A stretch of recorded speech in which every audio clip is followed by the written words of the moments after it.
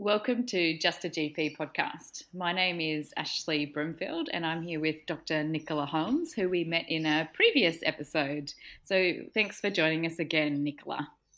It's great to be back, Ashley. So what's your personal or professional highlight of this week? Oh, my personal highlight is definitely this afternoon when I took a couple of frames of honey and a display beehive into some kindergarten children and talked all about bees, and we carved up honeycomb and ate it with sticky fingers. It was awesome. So cool. Is that one of the ones where you turn the tap and it drips out, or is it a full No, beehive? it's just one frame out of an ordinary beehive that's then put into a double glass-sided sort of display case, so the bees can't get out, but the kids can see it from both sides. But it's not from a flow hive. And is this from your farm? It is. It is. We have a few just hobby, few beehives, and collect our own honey from that, which is very rewarding. So next time when I'm on the podcast, should I be saying my personal highlight was when I received a pot of honey from my friend Nicola? That would be perfect. I get the hint. Okay. Honey coming your way. So my personal highlight of the week was that we've started planning the program for a wellbeing weekend that the New South Wales faculty is part of the RACGP is going to be running in March next year, and you're aware of this program because you're going to be in it. Yes, it sounds fantastic. It's very different to the ordinary kind of fact conference. Yeah, so we're going to be looking at different ways that practitioners can enhance their well-being and how that relates to consultations as well as the time away from their consults, which I'm really excited about. And um, it's a really nice kind of, I finish up as the new fellows chair in the next month or so, and then Rebecca Hoffman, who also is on this podcast with me, is going to be taking over, and so it's a really nice way for me to finish out my time to have that event kind of starting off and getting the go ahead. So I'm super excited. Excellent. You'll have to get them to listen to some of these podcasts. Well, yeah. So we were talking about how sitting with a difficult consultation, sitting with our own emotions, recognizing how they potentially are impacting on the consultation, that can be really taxing. And I was chatting to my father about this, and he said it's really interesting when you're more present, you're more vulnerable. And that was a little light in my head where I went, that's really true. The more engaged you are and the more there you are, it can be really rewarding because, you come up with answers to questions that you didn't really need to ask because the patient's coming out with them themselves. Or it can do the opposite where someone's in a really distressed state and you're present there with them, and it can leave you feeling really distressed yourself. So that's what we're going to be talking about in this episode. I agree totally with you, Dad. I think the more present you are, the greater reward, but the greater cost. And I think that's something that doctors are very poor at doing, is actually self-care. Often a lot of doctors come into the profession wanting to help people, and they probably have a little bit of a rescuer style personality, like getting great joy and satisfaction out of helping others. And the difficulty with that is you're such high risk to burnout. And if you look at statistics around doctors' mental health, doctors' suicide rates, doctors', depression, you'll find that that's a lot higher than many other professions. And I think it's no coincidence that if you combine a personality that wants to help with a lot of emotionally taxing work, doing it well and being very present, that's going to take out of your bucket of energy. And if your bucket of energy is empty, then you've got a really burnt out doctor. So our system that we work in as doctors is not really structured around self-care and looking after yourself. It's around working really hard, not having lunch breaks, being forever friendly and positive and flexible, and fitting in anyone who needs to be seen, and go, go, go, go, go. And there's not really a culture from hospitals onwards about taking time to identify what you need to stay well, and making time and space in your life for that, whatever you need to stay well. And I guess talking at it from a personal point of view, I had a really significant depressive episode 4 or 5 years ago now, and I'm sure that part of that was being burnt out and giving it all, and dealing with lots and lots of difficult consultations and a very heavy mental health sort of practice load, and not prioritizing space or time for me. So out of that experience, I've been really forced to bring up into consciousness how to keep myself well and prioritize my own mental health, so that I can be present and vulnerable, but cope with that in a consultation setting. Thank you for sharing that with us on the public record. It's really appreciated. There's something that I've recognized lately, having gone through I shared on the podcast in an earlier episode that I was doing IVF, and I noticed that during those times that I was going through a stimulation cycle and, receiving results of tests, or, had phone calls coming into my mobile, and the way that it affects your relationships in life, or even seeing patients that were pregnant or having babies, it really allowed me to reflect on how hard it is to practice medicine when things aren't going right in your own world, and not just the effect of consultations on yourself, but how things around you in your life can affect the consultation. So I probably had the opposite experience, that I actually realized how much energy goes into our day-to-day work, and when it's hard to have that energy put in from your own world, then you see that affected in your clinical practice. I noticed that,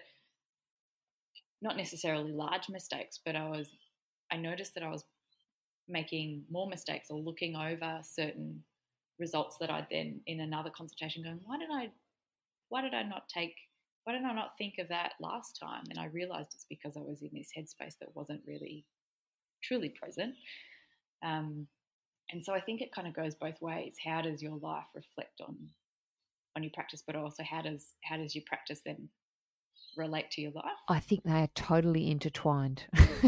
Exactly. It can work both ways. And I think, though, if you're not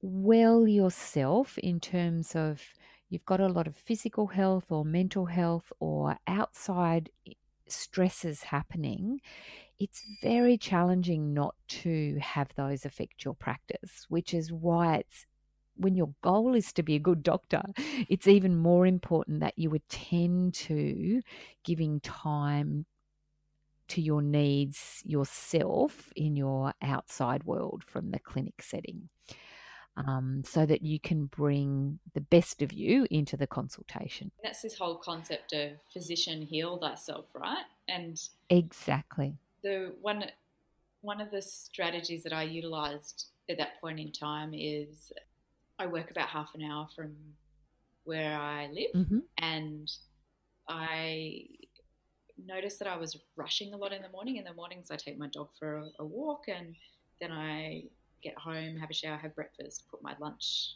box in, and get everything sorted to then get in the car.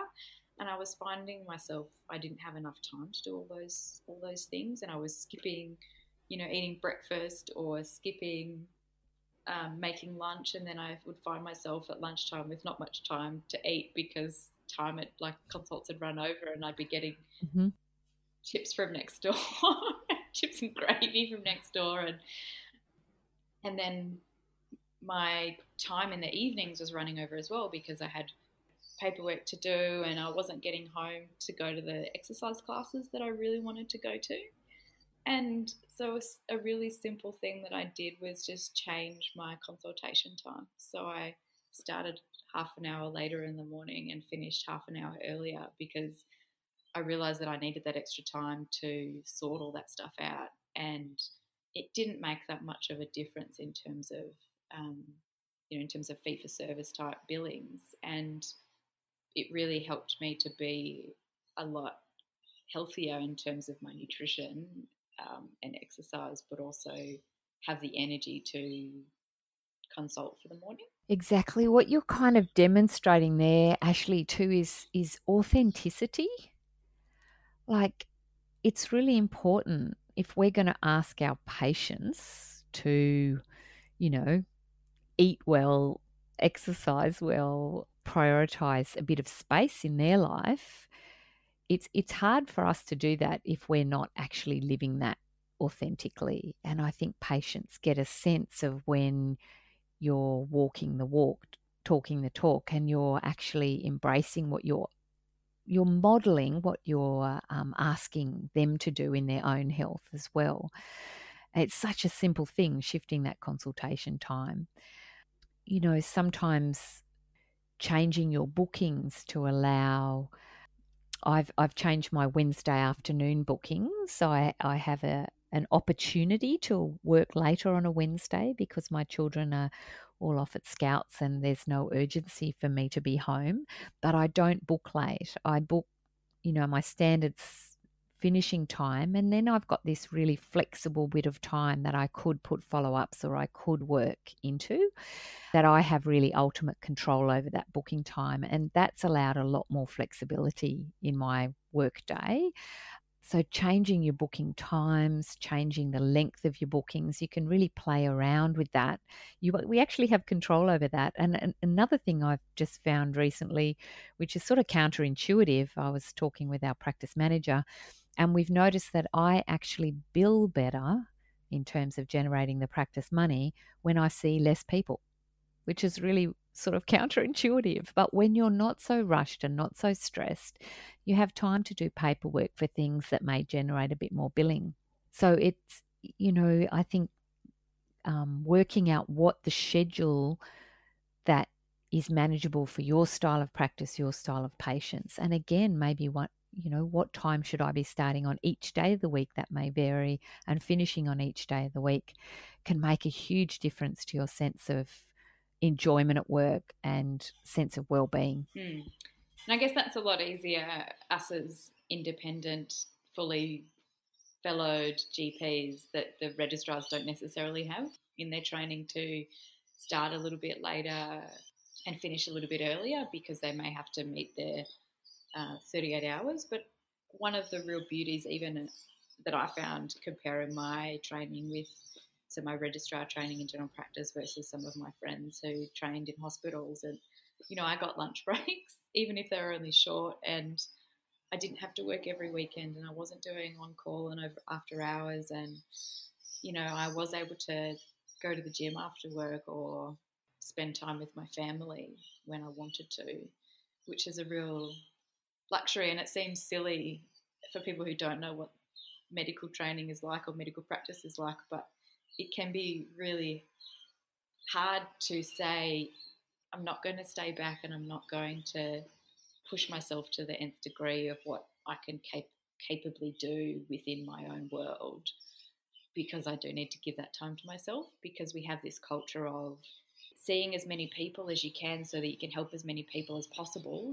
Not in hospital, for example, you need to kind of make sure that you're getting through all your tasks and that, there's not too much happening, and you might have a 10-minute lunch break and you may have a little bit of time to go to the toilet and wee, but you definitely don't have time to relax on the toilet. And it's very busy, busy, busy, busy, busy, busy, time, and they're so easy in our culture of how we train and practice that you can get really caught up in that. And I think that's really a gift that we have as general practitioners, that if we want to, we can actually change that. I agree totally. And even as registrars, listening to you there, Ashley, I think registrars can have some control over putting in an extra rest break, in the morning or afternoon, or negotiating around what their lunch break is going to look like within their practice. And most of the training providers will also allow for some part-time work. So again, it's one of the few medical specialties that you can train reasonably easily in a part-time setting. So we do have a lot of flexibility, but you're right, the culture is not one of encouraging people to work less and have more self-care. It's a culture of work hard, give, go, go, go, which is ultimately, I think, not in the patient's best interest if we do that. Yeah. So should we talk a little bit about boundary setting? Because I think that's really important, and I think the more that I work with this, the easier it is. And I remember I read a book at the start of my registrar training, and it was mostly around time management. But one of the things that I really took away from it, there was two really key points. One was set your intention in terms of the way that you want to practice from the beginning.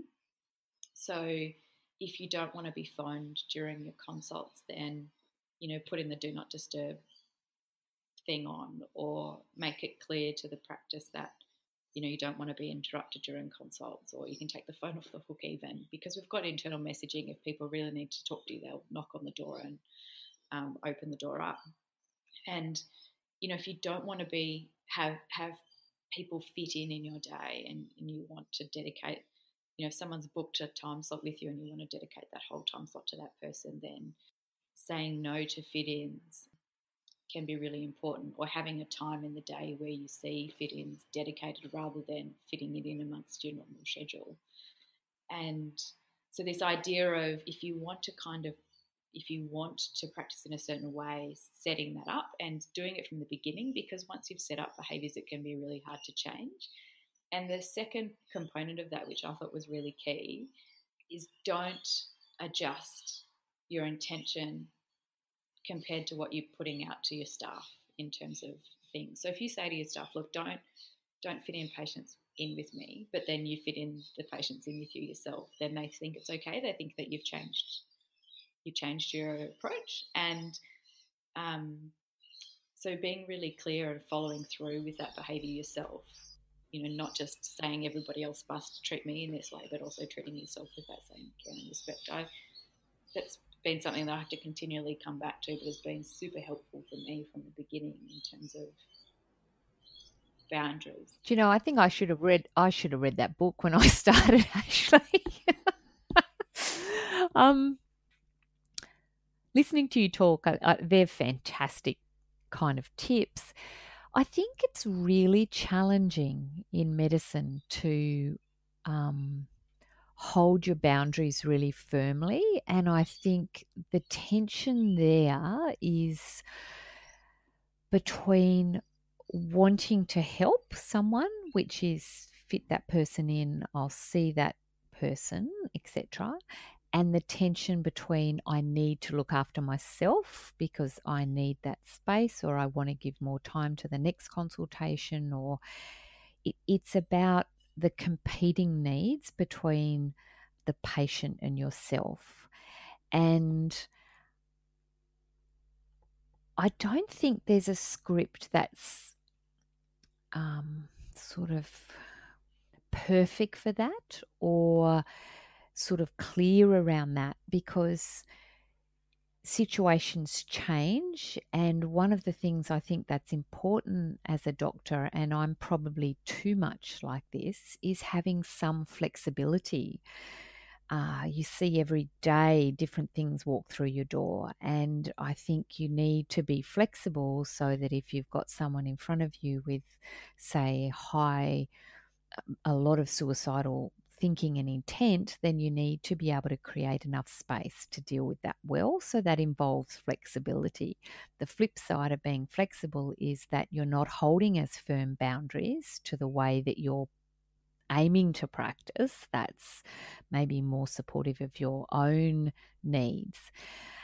And I don't think there's a recipe for how to manage that. But what I would say I've learned over the time that's really helpful, important, is just bringing up into consciousness when you're doing something differently or when you're bending a boundary, and what, like doing that very consciously for a reason at that time. I think that can really help. Not that you should never bend a boundary, but just being really aware of where your boundaries are and when you're bending them for what particular reason. I totally agree with your comments about not adjusting your intention. I think that can be very confusing for reception or other staff if you say do this and then you do differently yourself. That comes back to the concept of being authentic and practicing what you're preaching. I think what you're saying, what we're kind of sharing, is this balance between concreteness and flexibility. Yes. You know, I kind of see it as, and I totally understand and agree with what you're saying. You know, there are, if you start with this base of the structure of how you'd like to practice things, and you go, okay, I'm going to be unmovable, and I'm just going to say no. And then a poor little sick 3-week-old baby will come through at 5 o'clock, and you're like, oh, I have to see this baby. Exactly. And there's this real balance there between having that structure whereby you can be flexible. You know, if you're not fitting in people all the time, yes, it's easier to fit in the people when you need to. Exactly. Or if you're running to time most of the time because you're doing the fabulous consultation skills we talked about last podcast in terms of upfront agenda setting and, you know, setting out tasks and things that you're going to discuss at the beginning so that you've got an idea about how things are going to go, and that means that you're running on time, then it's easier to be able to quickly run into the nurse's room or pick up the phone or deal with somebody who's presenting quite traumatized, needing an extended consultation, where that then is not putting you back a lot later than you were initially to begin with. Yeah, I think doctors in general are often make the mistake of feeling that it's up to them to save the world, or that they need to sort of, you know, make themselves super available, be everything to all people. And it took me a while to realize that if I worked, you know, 20 hours a day, 7 days a week, there would still be people knocking on the door saying, can you do a bit more? And so letting go of that, I'm the only person who can, you know, this sort of concept that it's up to you, and slowing down your practice a bit so that there's space in it for flexibility is really important. Especially if you're the sort of person who is going to want to say yes and do a little bit more. It's very important that you're not totally overbooked and exhausted, and that if there's a bit of space in your day, then being flexible becomes enjoyable and it doesn't burn you out. Yes, and that comes down to recognizing the fit between yourself and the practice that you're in. Exactly. And I guess that's why I've ended up drifting into working just at Headspace at the moment, because I've found over the last nearly 20 years that in practice I end up with a large mental health group, because that's my interest and my passion, and I end up doing longer consultations, and that I've found the way for me, the best fit for me, is a practice where the consultations are booked half hourly, and, you know, it has a little bit of federal funding that enables you to be able to see vulnerable populations and bulk bill them and still the business to work.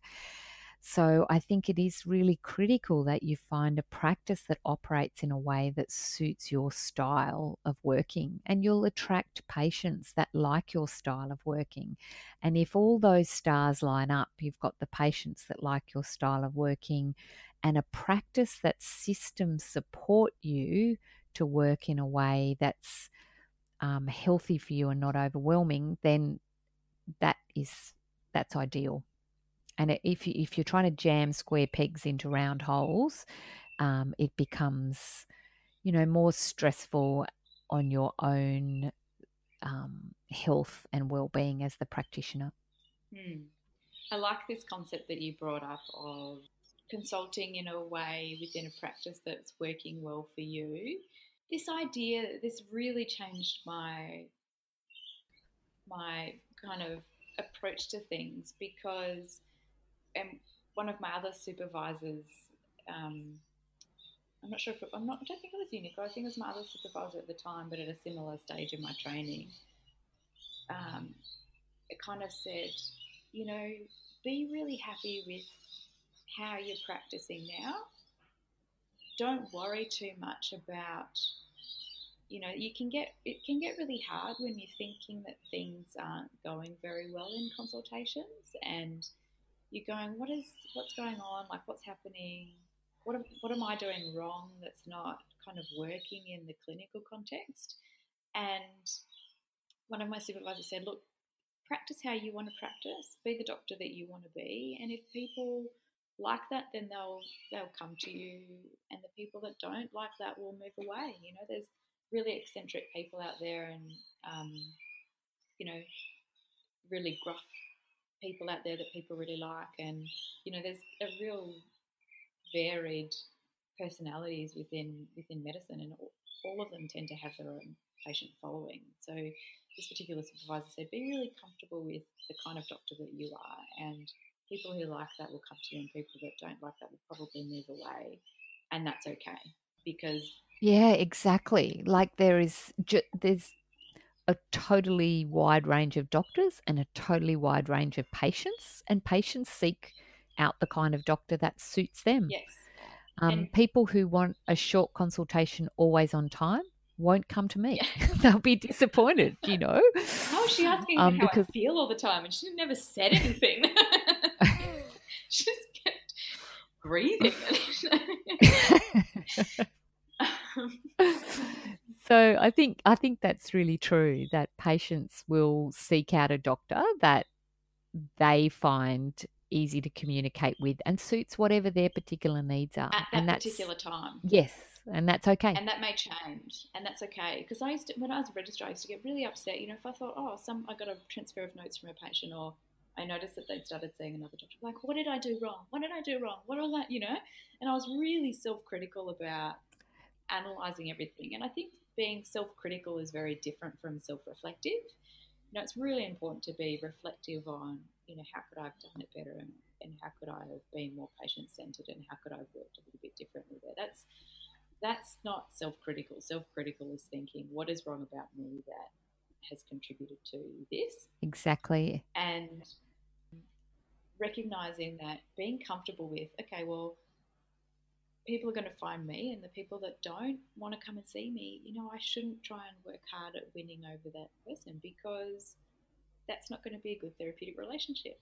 And if it's not a good therapeutic relationship, then that person's not going to get the best out of it in the same way that, they won't get the best out of me because I'm not getting that connection with them. And so that's okay. It's okay to not be the best doctor for all patients and all people. Exactly. And when you get old like me, Ashley, if you get a transfer of notes, you think, oh, that's a little bit more space in my day. Yeah. It can be, it's okay. And it may be that time for that patient to move on to another practitioner who is going to best suit them at their stage of their journey, Exactly. And it may be that they're at a point where they've moved on from your style of practicing, and they need the style of practicing of another practitioner. That's been really useful for me to explore that, because then once you've got all the clinical skills and you're still learning and developing them over time and changing your practice based on evidence or whatever's happening in the sphere, you can then get into what we're talking about in the previous consult about developing and enhancing your consultation skills in your own practice and how you want that to look like. Exactly. We didn't talk, Ashley, about one thing I'd like to talk maybe is a bit about supervision. Yeah. In terms of well-being for the practitioner, I find it really fascinating that psychiatrists and psychologists both have part of their college requirements are that they have clinical supervision. So that's talking about challenging cases with someone from their profession or similar profession to kind of get some guidelines about how they're managing them. And GPs really don't have any obligation on them to do that. But where I've been working at Headspace, we've been doing this for a number of years now, where we do a group of doctors that get together with a facilitator who's skilled at helping us to draw on each other's ideas and strengths to help solve mostly challenging, difficult consultations that we're feeling stuck or are not going well. And that's been quite transformational for me in terms of my own energy, filling up my bucket of what I've got to give to consultations and helping me to feel supported with some of the more challenging aspects of medicine, is having that place where you can come and talk openly and confidentially about things that are challenging and get some support and supervision around that.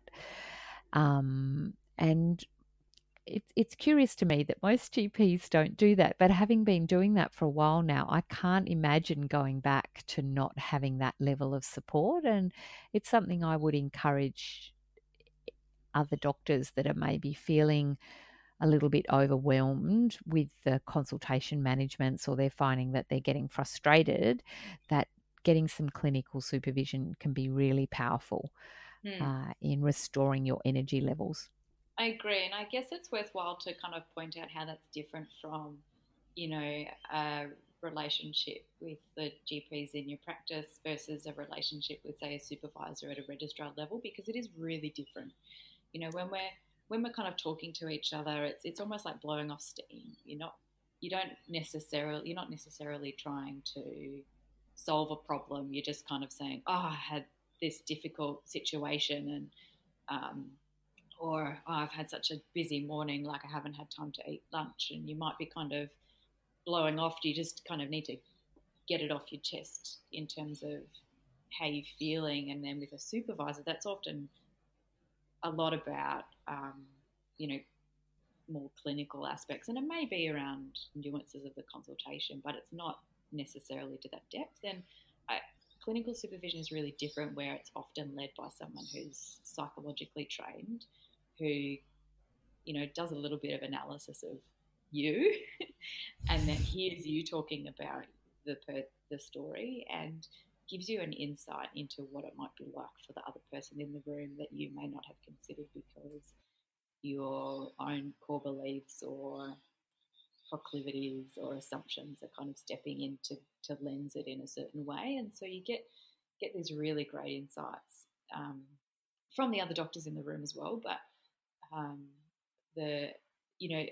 often the way that particularly I've experienced it is that the doctors all kind of give feedback, and then the person who's facilitating kind of has these little gold gems that come up with it, like after everyone's spoken about it. And it's like, oh, it's like right. A light bulb. Yeah. It's like, oh, why didn't we think of that? Can I just take you around with me in my life, and you can just, make sense of everything that And so I agree with you, and that's been one of the things that I'd be really keen to in my career, to see change about our profession, is something like that becomes standard. It's interesting, in Germany they have a system where they have Ballant groups, which is very similar, although there's not a psychologically trained clinical supervisor in the group, but it's taught through medical school, and it's sort of like part of the culture is that people sit around, once a month or whatever, and talk about the process of the consultation and the relational stuff that's happening rather than the drug doses and, what investigations you should be ordering. And I'd love to see that become part of the normal support for particularly GPs who in their work I think are quite vulnerable to burnout and do deal with a lot of very challenging psychological aspects of chronic medical care and chronic conditions as well as mental health conditions. So that's really interesting that we talked about clinical supervision and violent groups, because at the Wellbeing Weekend that we're going to be running from the New South Wales faculty is going to cover an experiential practice of what this might look like. So participants will come along and participate in a clinical supervision session and get an idea of how that kind of process is, so it's not particularly foreign, and if wanting to be incorporated can then take that into their clinical days. So that's really cool. I'll be there.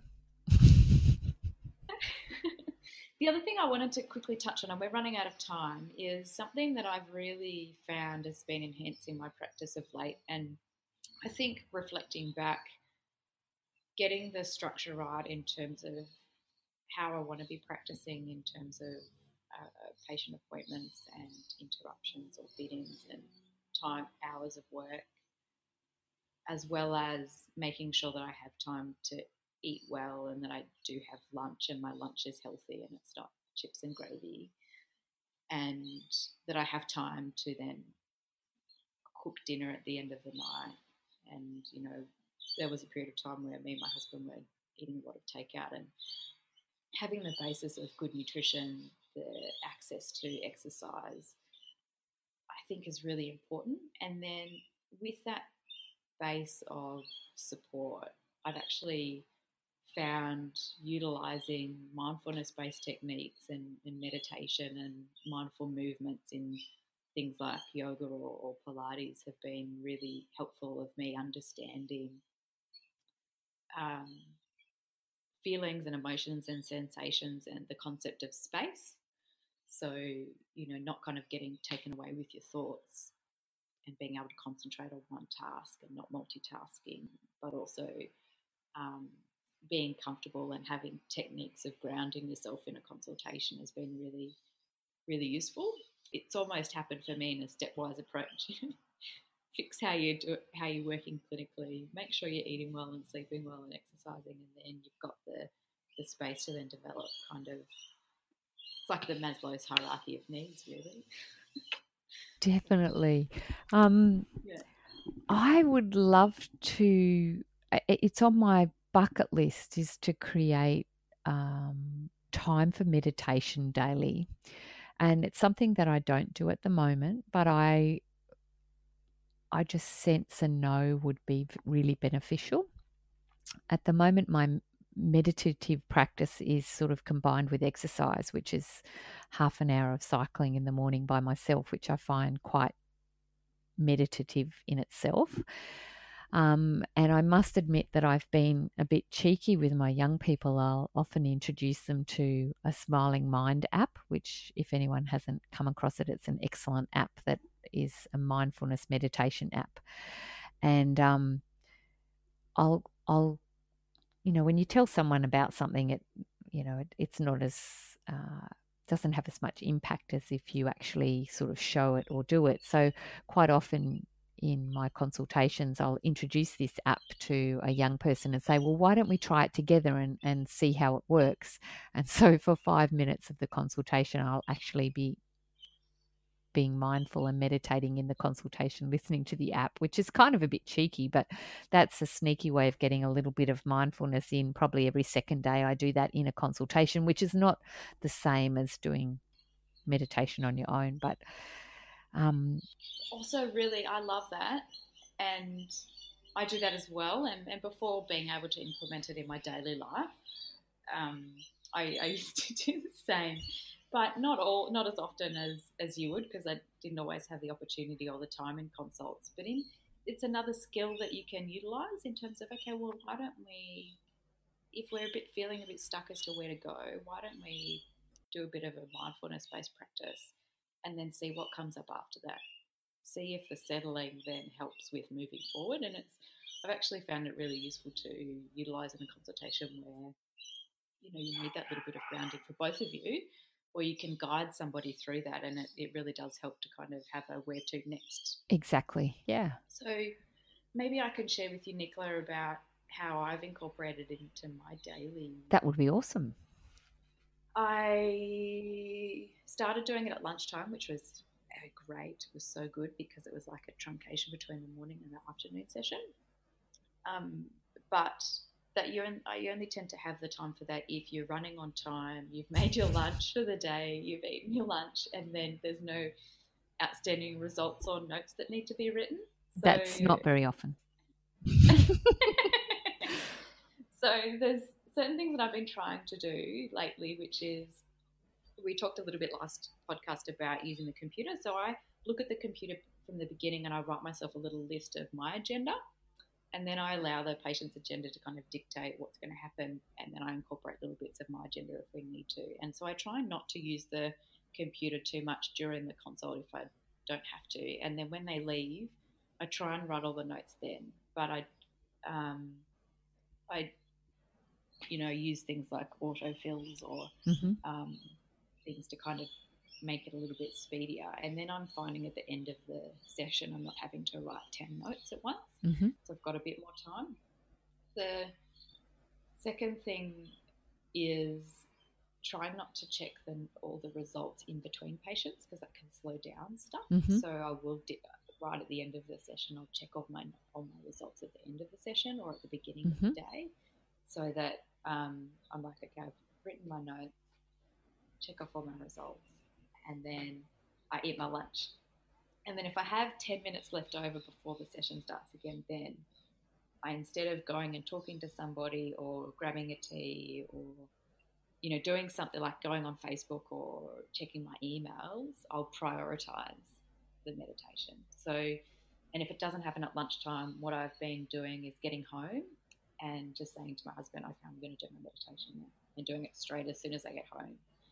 And I think the key to all of that is the intention. This idea that my intention is to do this every day, so I'm going to make it happen. And so then, and then it becomes a habit.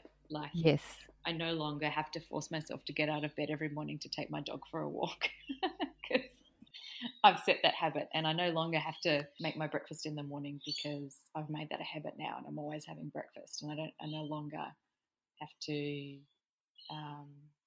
eat chips and gravy because I've made making my lunch a habit. Do you know what I mean? So, and I found that the little steps over time of setting that intention that that's what you're going to do, and then building on that once it's become second nature. Yes, and what you've described there too, Ashley, is really useful when you're working with patients, is just picking on one thing and doing that till that becomes habit, and then pick on something else and work on that till that becomes habit. You've given me a goal to work on, the meditation. Yeah. Maybe on Mondays we could arrange our appointment book so we have lunchtime at the similar time, and then I could say, hey, Nicola, it's that time for our meditation together. I might have to do it not at lunchtime, I reckon. It's about creating that space, isn't it? Coming back to that concept of space in your life, that there's enough space for magic to happen. And that's really interesting, because I'm finding myself saying that more and more. What are you going to do to be able to do that in your day? What are you going to change, or what are you going to do? How are you actually going to do that? Not just saying, okay, now you should go for a walk every day for an hour. Like, when are you going to go for a walk? What are you giving up in your schedule now that you would normally have been doing to go for that walk? And for me, I realised a lot of my time was spent watching TV or checking social media or going through emails, or, you kind of go, I don't have to be doing that a lot, and I don't have to be reading clinical guidelines all the time. Yes. So, I've got this to-do list of reading that I would often be doing, that I didn't have to do that all the time, and then it actually becomes a lot easier to incorporate that stuff when you need to, and you've got your own space. Yeah. I think that's the end. There you go. It was fabulous talking. Yeah. Yeah. So should we talk about our resource of the week? Well, my clinical tips about what to do with vulvas, that's probably not right for a podcast. Well, why don't you talk about the vulval resource then? That was an amazing resource. I can't find it because I've got my new computer. Why don't you talk about it, and then I'll put in the show notes what it is. Yeah, okay. Yeah, it was an American resource, and it had case studies, possibly about 12. And the thing I really loved about it was it just really woke me up to the process and the documentation of a consultation around a vulval issue, how many things there are to cover in history and documentation and examination. And I think it was such a powerful resource for anyone working in women's health or doing vulval dermatology. And probably the two things that I learnt out of that is any vulval problem that presents, they're recommending at least 1 to 2 weeks of soaking the skin in warm water once a day and then applying a thick layer of Vaseline, which actually sort of repairs the epithelial layer. There was no issue that they were not recommending that for out of all the complex issues that were presenting. And the other thing I learned was that you can use diazepam, which is a Valium-style medicine, into the vagina for severe spasm of the muscles of the vagina. And I didn't know that before. So that was quite interesting. That's my tip for the week. So I guess that would be an off-label prescribing of Valium. It is, and it's sort of, I guess, in my practice, I'm often seeing people that have done all the clinical guidelines and are still struggling. Yeah. So it's sort of just broadening your scope of where to next after you've tried all the common things and they're not working. Yeah, and so important to kind of say, this is something that in America that they've tried and is useful and is recommended. Yeah, and it's part of a multidisciplinary team with, involving gynecologists and physiotherapists specialising in women's health, pelvic floor work. Yeah. Yeah, it was just interesting. New tips. The Vaseline versus Sorboline. What do you think about that? Yeah, so I think that's because it's a stronger barrier cream, and also it's, in general, things that are more thick and ointmenty are actually better moisturizers. So ultimately using, your 50% liquid paraffin and 50% soft white paraffin is quite a thick kind of gooey moisturizer that you'd use on a plaque psoriasis or something. The thicker and more ointmenty, the better it is in terms of moisturizing. It's not a very practical thing to put on people's skin, but you can, like a vulva's an area that you can probably get away with doing that, and it's not going to be as difficult to manage. Your resource. The RSCGP just released the second edition guideline for the management of knee and hip osteoarthritis. Mm-hmm. So it's on my to-do list to read the whole thing, but it was released just in the last month.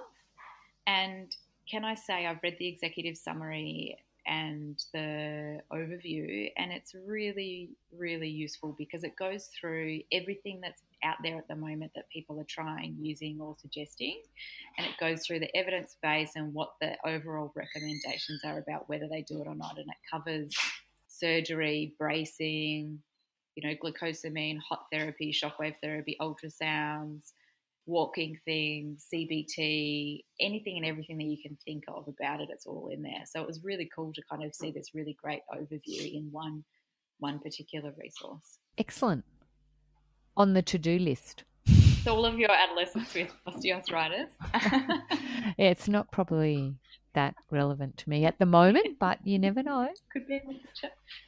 So thank you so much, Nicola. I really appreciate you chatting, and I think that was a really insightful exploration of the topics that we were covering. I thought that was really good. Great to be on the show, Ashley. And stay curious. That's my final tip. Stay curious and open-minded. I'll see you at the Wellbeing Day.